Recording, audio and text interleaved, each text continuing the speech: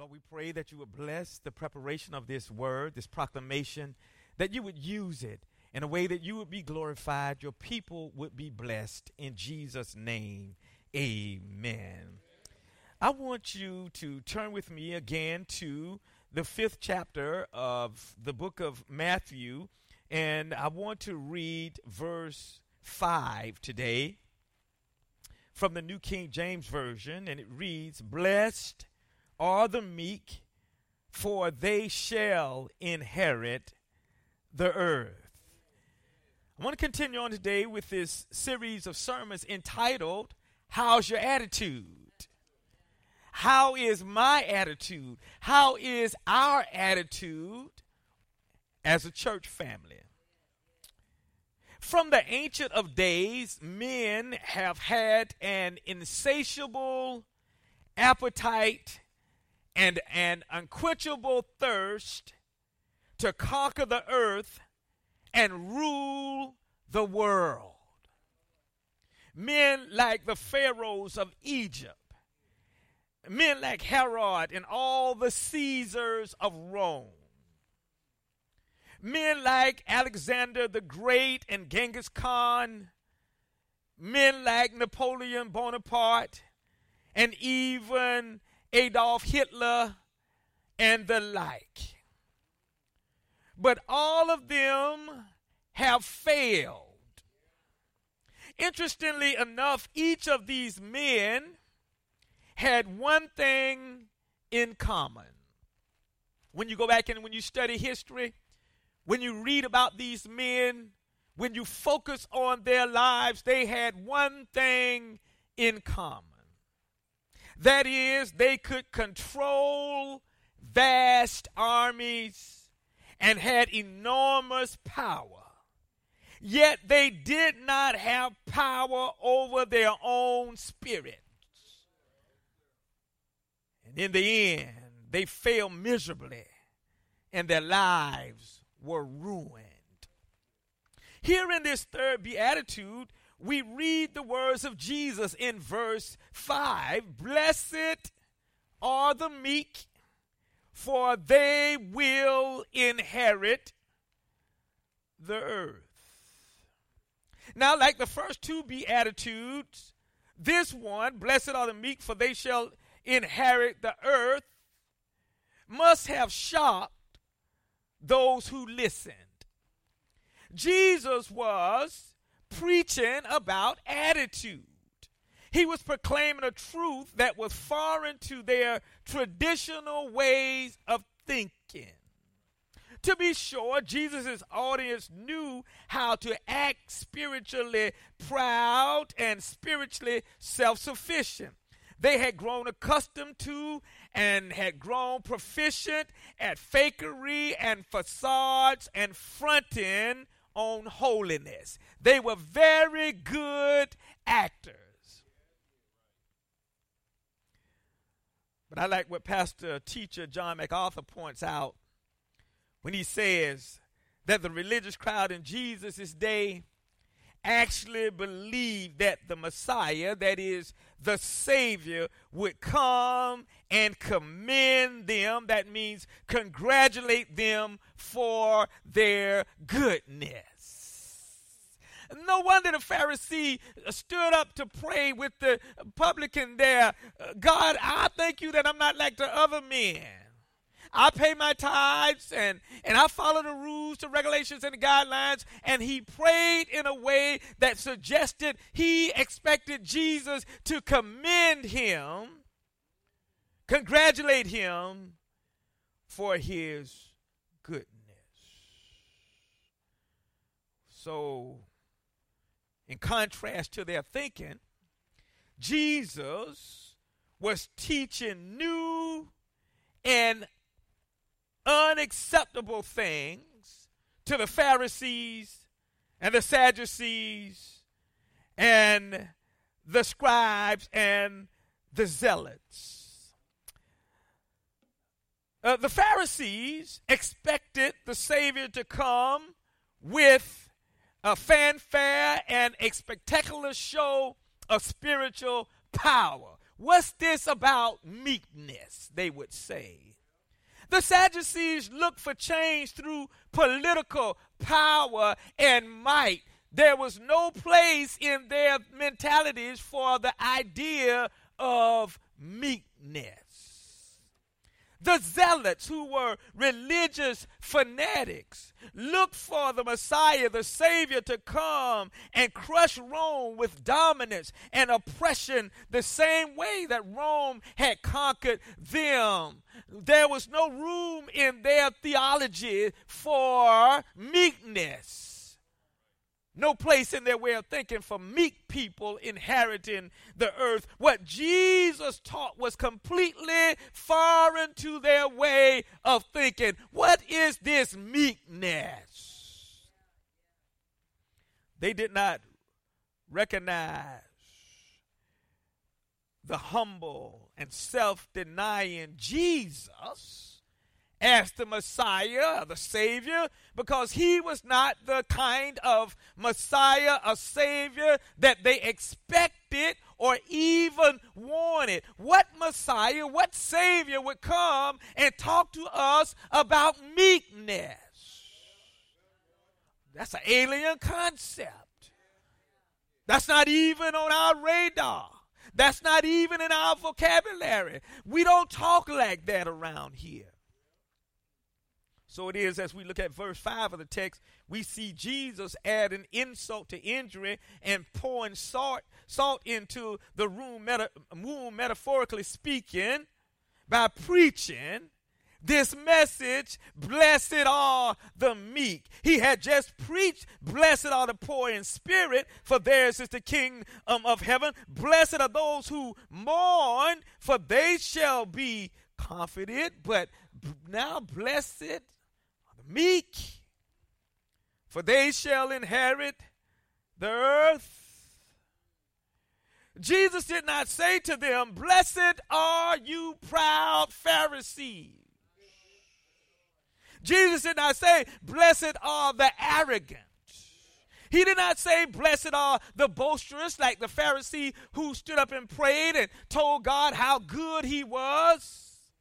He did not say, blessed are the conceited, nor did he say, blessed are the spiritual elitists, the spiritual do-gooders. He did not say, for they would inherit the earth. Listen to the text. But rather, blessed are the meek. Happy are the meek. Rejoicing are the meek. For they will be the spiritually authorized recipients of the earth. The inheritance of God's creation in the present tense, that is when Jesus comes back in the future tense, that is when Jesus comes back to claim and reign and rule on earth, they will inherit the earth. But his words also had present tense meaning in the here and the now. The meek, those who are humble, those who humble themselves under the mighty hand of God, will rejoice and have deeded to them, deeded into their care, all the blessings and the benefits that this earth has to offer. Now, in order to get a clearer understanding of what meekness is, let's first take a look at what meekness is not. We can understand what Jesus is not saying. Meekness is not weakness. Meekness is not advocating a doormat approach to life by which the followers of Jesus was telling his followers, just lie face down on the ground and allow everybody to walk over you. Jesus was not advocating that meekness is cowardness. Meekness is not spinelessness or a lack of steel in the backbone of all of those who follow Jesus. Meekness is not timidity or the willingness to have peace at all costs by sacrificing spiritual convictions or denying biblical truth. That's not meekness. Meekness is not a lack, having a lack of confidence or a wimpy approach to life. That's not meekness in the New Testament context, in the context of verse 5. So then, what is meekness? What is Jesus talking about? What did he say to the first century followers? And what is he saying to us about this concept, meekness? The word meek in verse 5 of the text comes from the Greek word praeos, which means mild or soft. The term was sometimes used to describe a soothing medicine or a soft breeze. It was used of goats and other animals whose natural, wild, untamed, or uncultivated spirit had been broken by the trainer so that it could be useful for work. For example, the Clydesdale is one of the largest known horses, a beautiful animal, full grown. It can weigh in anywhere between 1,700 to 2,200 pounds to 2,200 pounds. It can weigh anywhere from 1,700 pounds to 2,200 pounds. That's a large animal. Running wild and out of control, the Clydesdale is useless as a pet, as a workhorse, or as a show horse. But tamed with a bit in its mouth, it's meek enough for a child to pet and ride. So it is in terms of the human attitude. Meekness speaks of those who were once wild and running out of control, useless for God's service, but who are now tamed by the Holy Spirit of God. Can I get a witness? Is there anybody here who was once wild?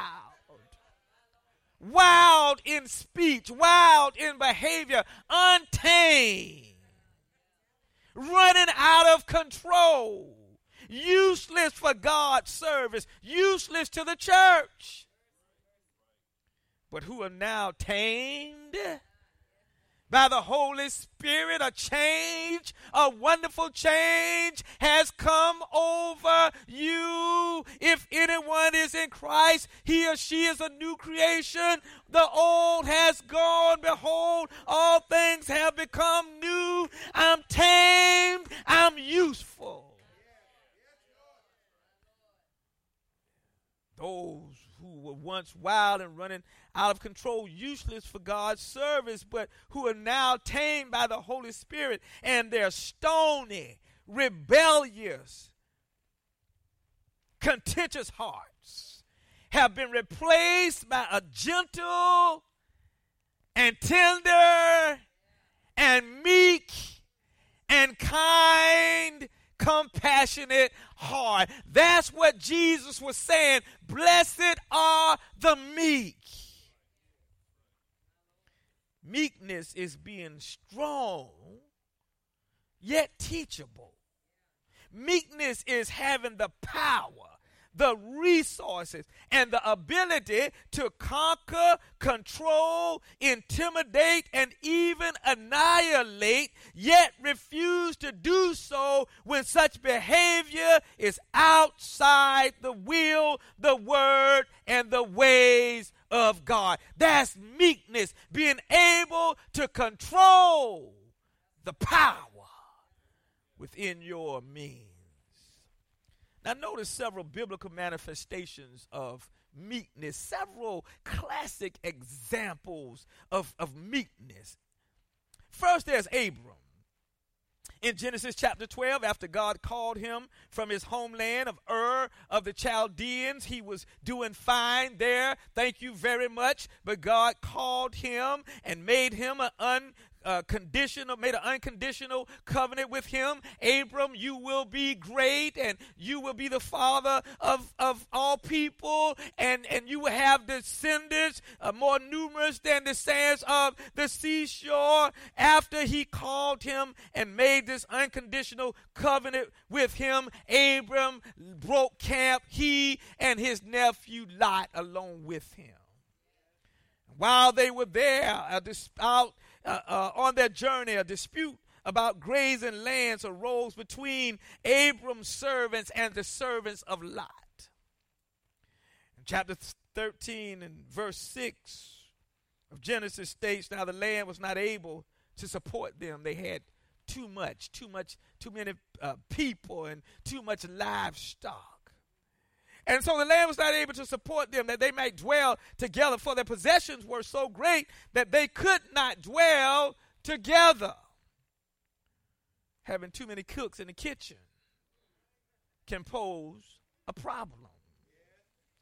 Having too many chiefs can pose a problem. So in verse 8, Abram said to Lot, please, notice the meekness.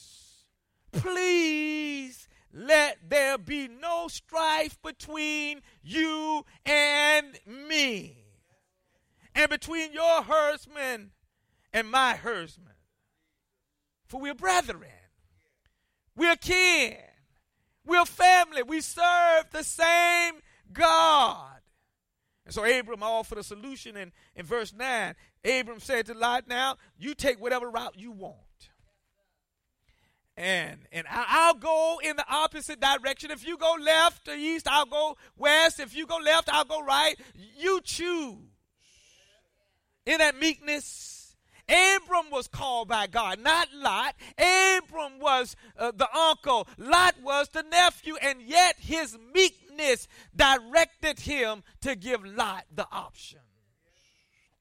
Well, of course, and it may have had something to do with youth, but not always. A whole lot to do with selfishness. Lot looked out and examined the land and saw the plain of Jordan, that it was well watered, a lush land, and he went there.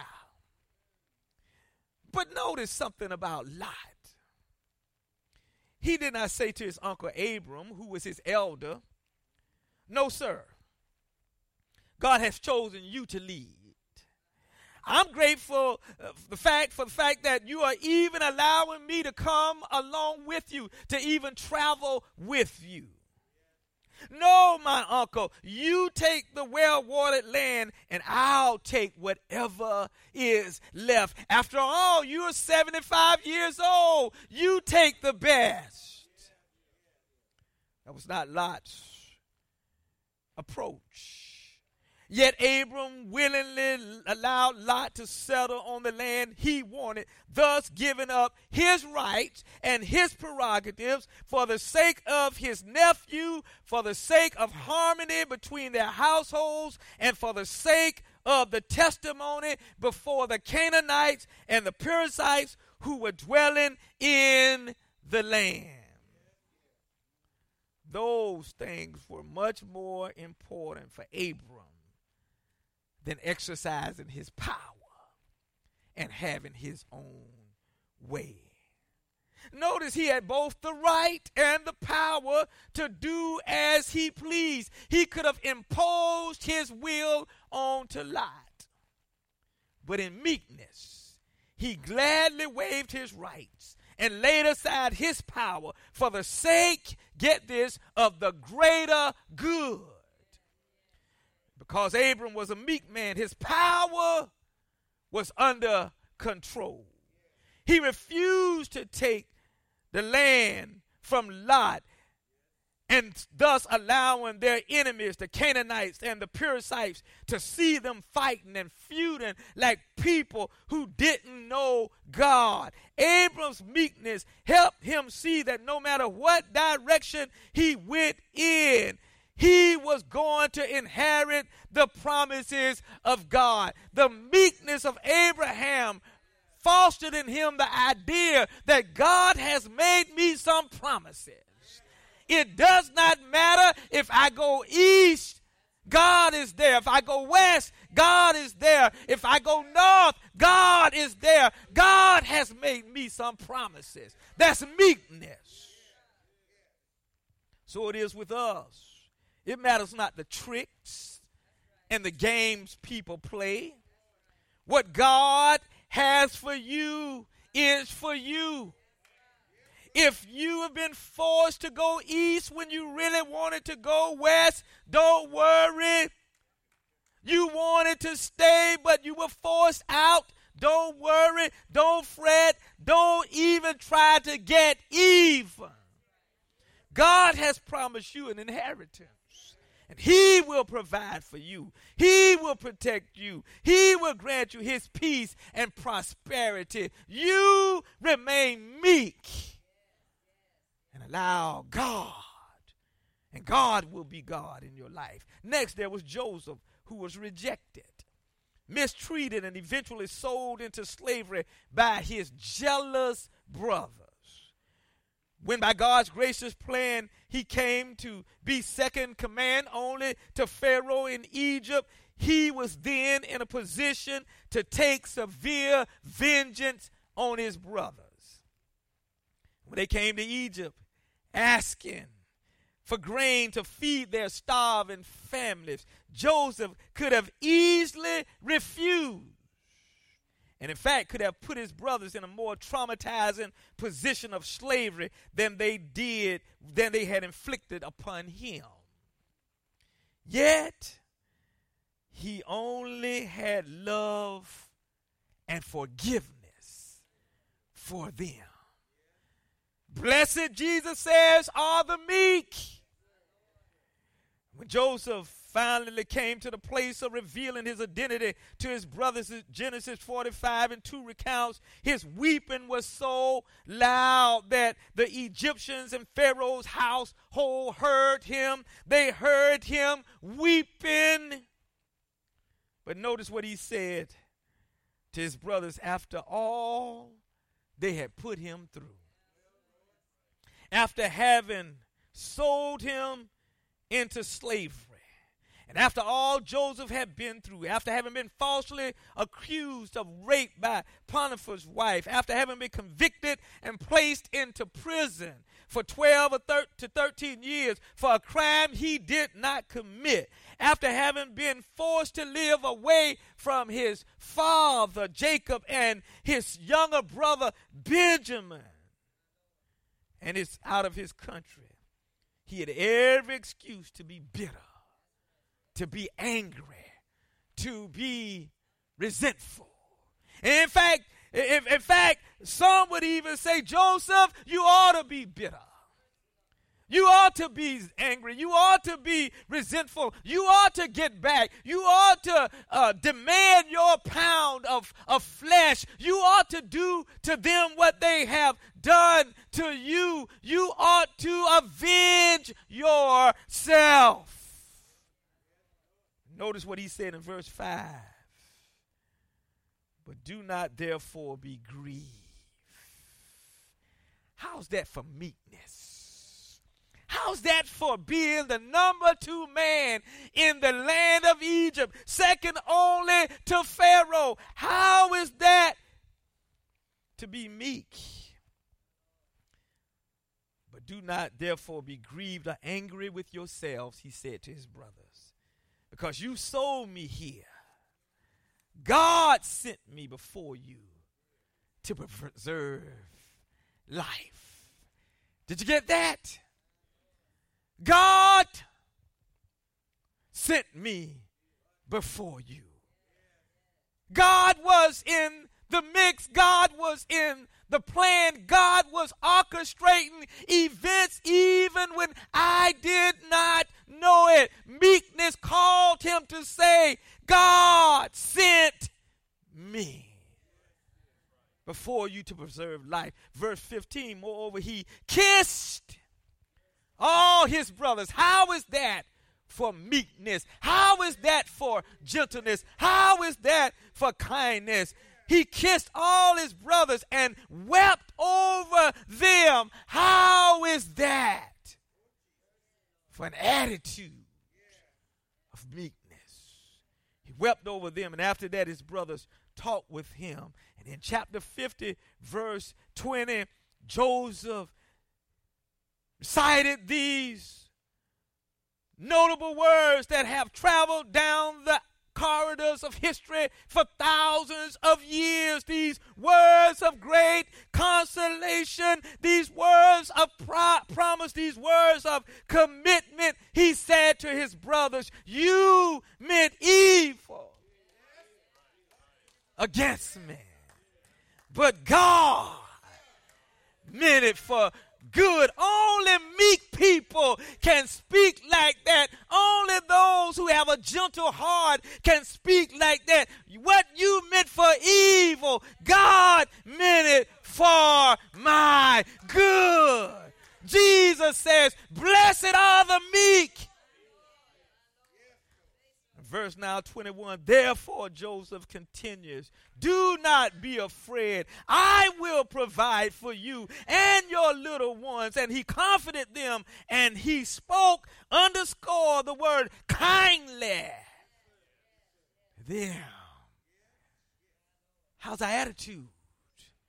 Are we speaking kindly to people, to each other? Are we speaking kindly in our homes? Are we speaking kindly in our places of work? Are we speaking kindly at school? Are we speaking kindly to our neighbors? Even though perhaps they've done us wrong, are we speaking kindly to each other here, even in the fellowship of believers?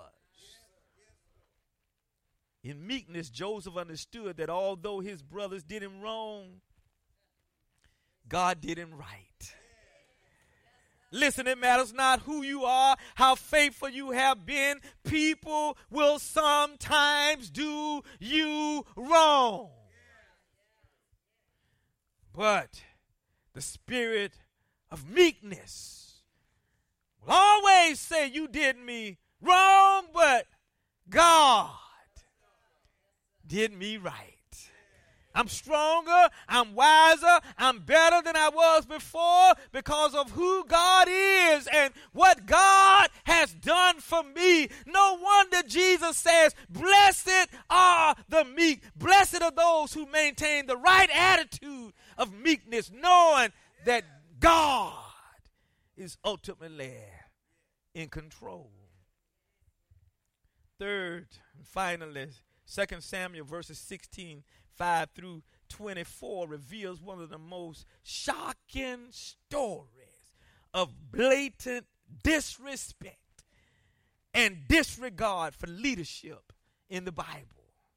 I mean, if you want to see blatant disrespect for leadership, if you want to see blatant disregard for leadership, just read that story. The story is about David, who is now who is the anointed second king of Israel, and a man after God's own heart. David was facing one of the most difficult seasons and challenges in his life. He was a fugitive running from his son Absalom, who wanted to kill him and become king. When David and his men came to a place weary and looking for silence and solace, a place called Baharim, there was a man from the family of Saul named Shimei. Shimei came out, the Bible says, cursing David continuously as David and his men passed, as he and his entourage moved peacefully, not warringly, but peacefully along the way. Shimei came cursing continuously. Not only was he cursing David, but he was yelling insults at the king and accusing David of being a bloodthirsty murderer. Falsely accusing David of being a bloodthirsty murderer. He even lied on God in verse 8, like sometimes people will do, saying, God has delivered your kingdom into the hands of Absalom, your son. No such truth existed, nor did it ever. In verse 9, David's cousin, Abishai, or Abishai as some like to call him, who was also one of David's mighty men. And as I said before, I'll say again, every time you read about this man, he was either killing somebody or asking David's permission to kill somebody. This is what Abishai said. Why should this dead dog curse my Lord, the king? Let me go over. That's what he said. Let me go over and take his head off. David refused Abishai's request. And in verse 13 recounts, and as David and his men went along the road, Shimei went along the hillside opposite him and cursed as he went. Imagine, if you will, cursing the king, cursing God's anointed leader, cursing the one who would lead Israel as God's appointed king. Blatant disregard, no respect for his leadership, no respect for the king's authority, no respect for his power, but it gets deeper. For the Bible says Shimei threw stones at him and kicked up dust in rebellion against David. But David and his men continued on their journey without so much as lifting a striking hand against Shimei. How is that for meekness? How is that for power under control? David could have taken him out. No problem. Even as a young shepherd boy, he killed a 9-foot giant with a sling and a stone. Surely he had the power to take out Shimei. And if he didn't want to do it, Abishai would have gladly obliged him. But not only would Abishai gladly oblige David, all of his mighty men who loved him and who risked their life for him would have done it. But David in meekness said, no. Jesus says, blessed are the meek, for they shall inherit the earth. David had a kingdom to inherit and a people to lead. Well, the truth of the matter is there will always be fools along your journey. And if you hadn't met them yet, just keep living. You will. There will always be fools who have no respect for authority, no respect for God, no respect for you, will say just about anything to you about you.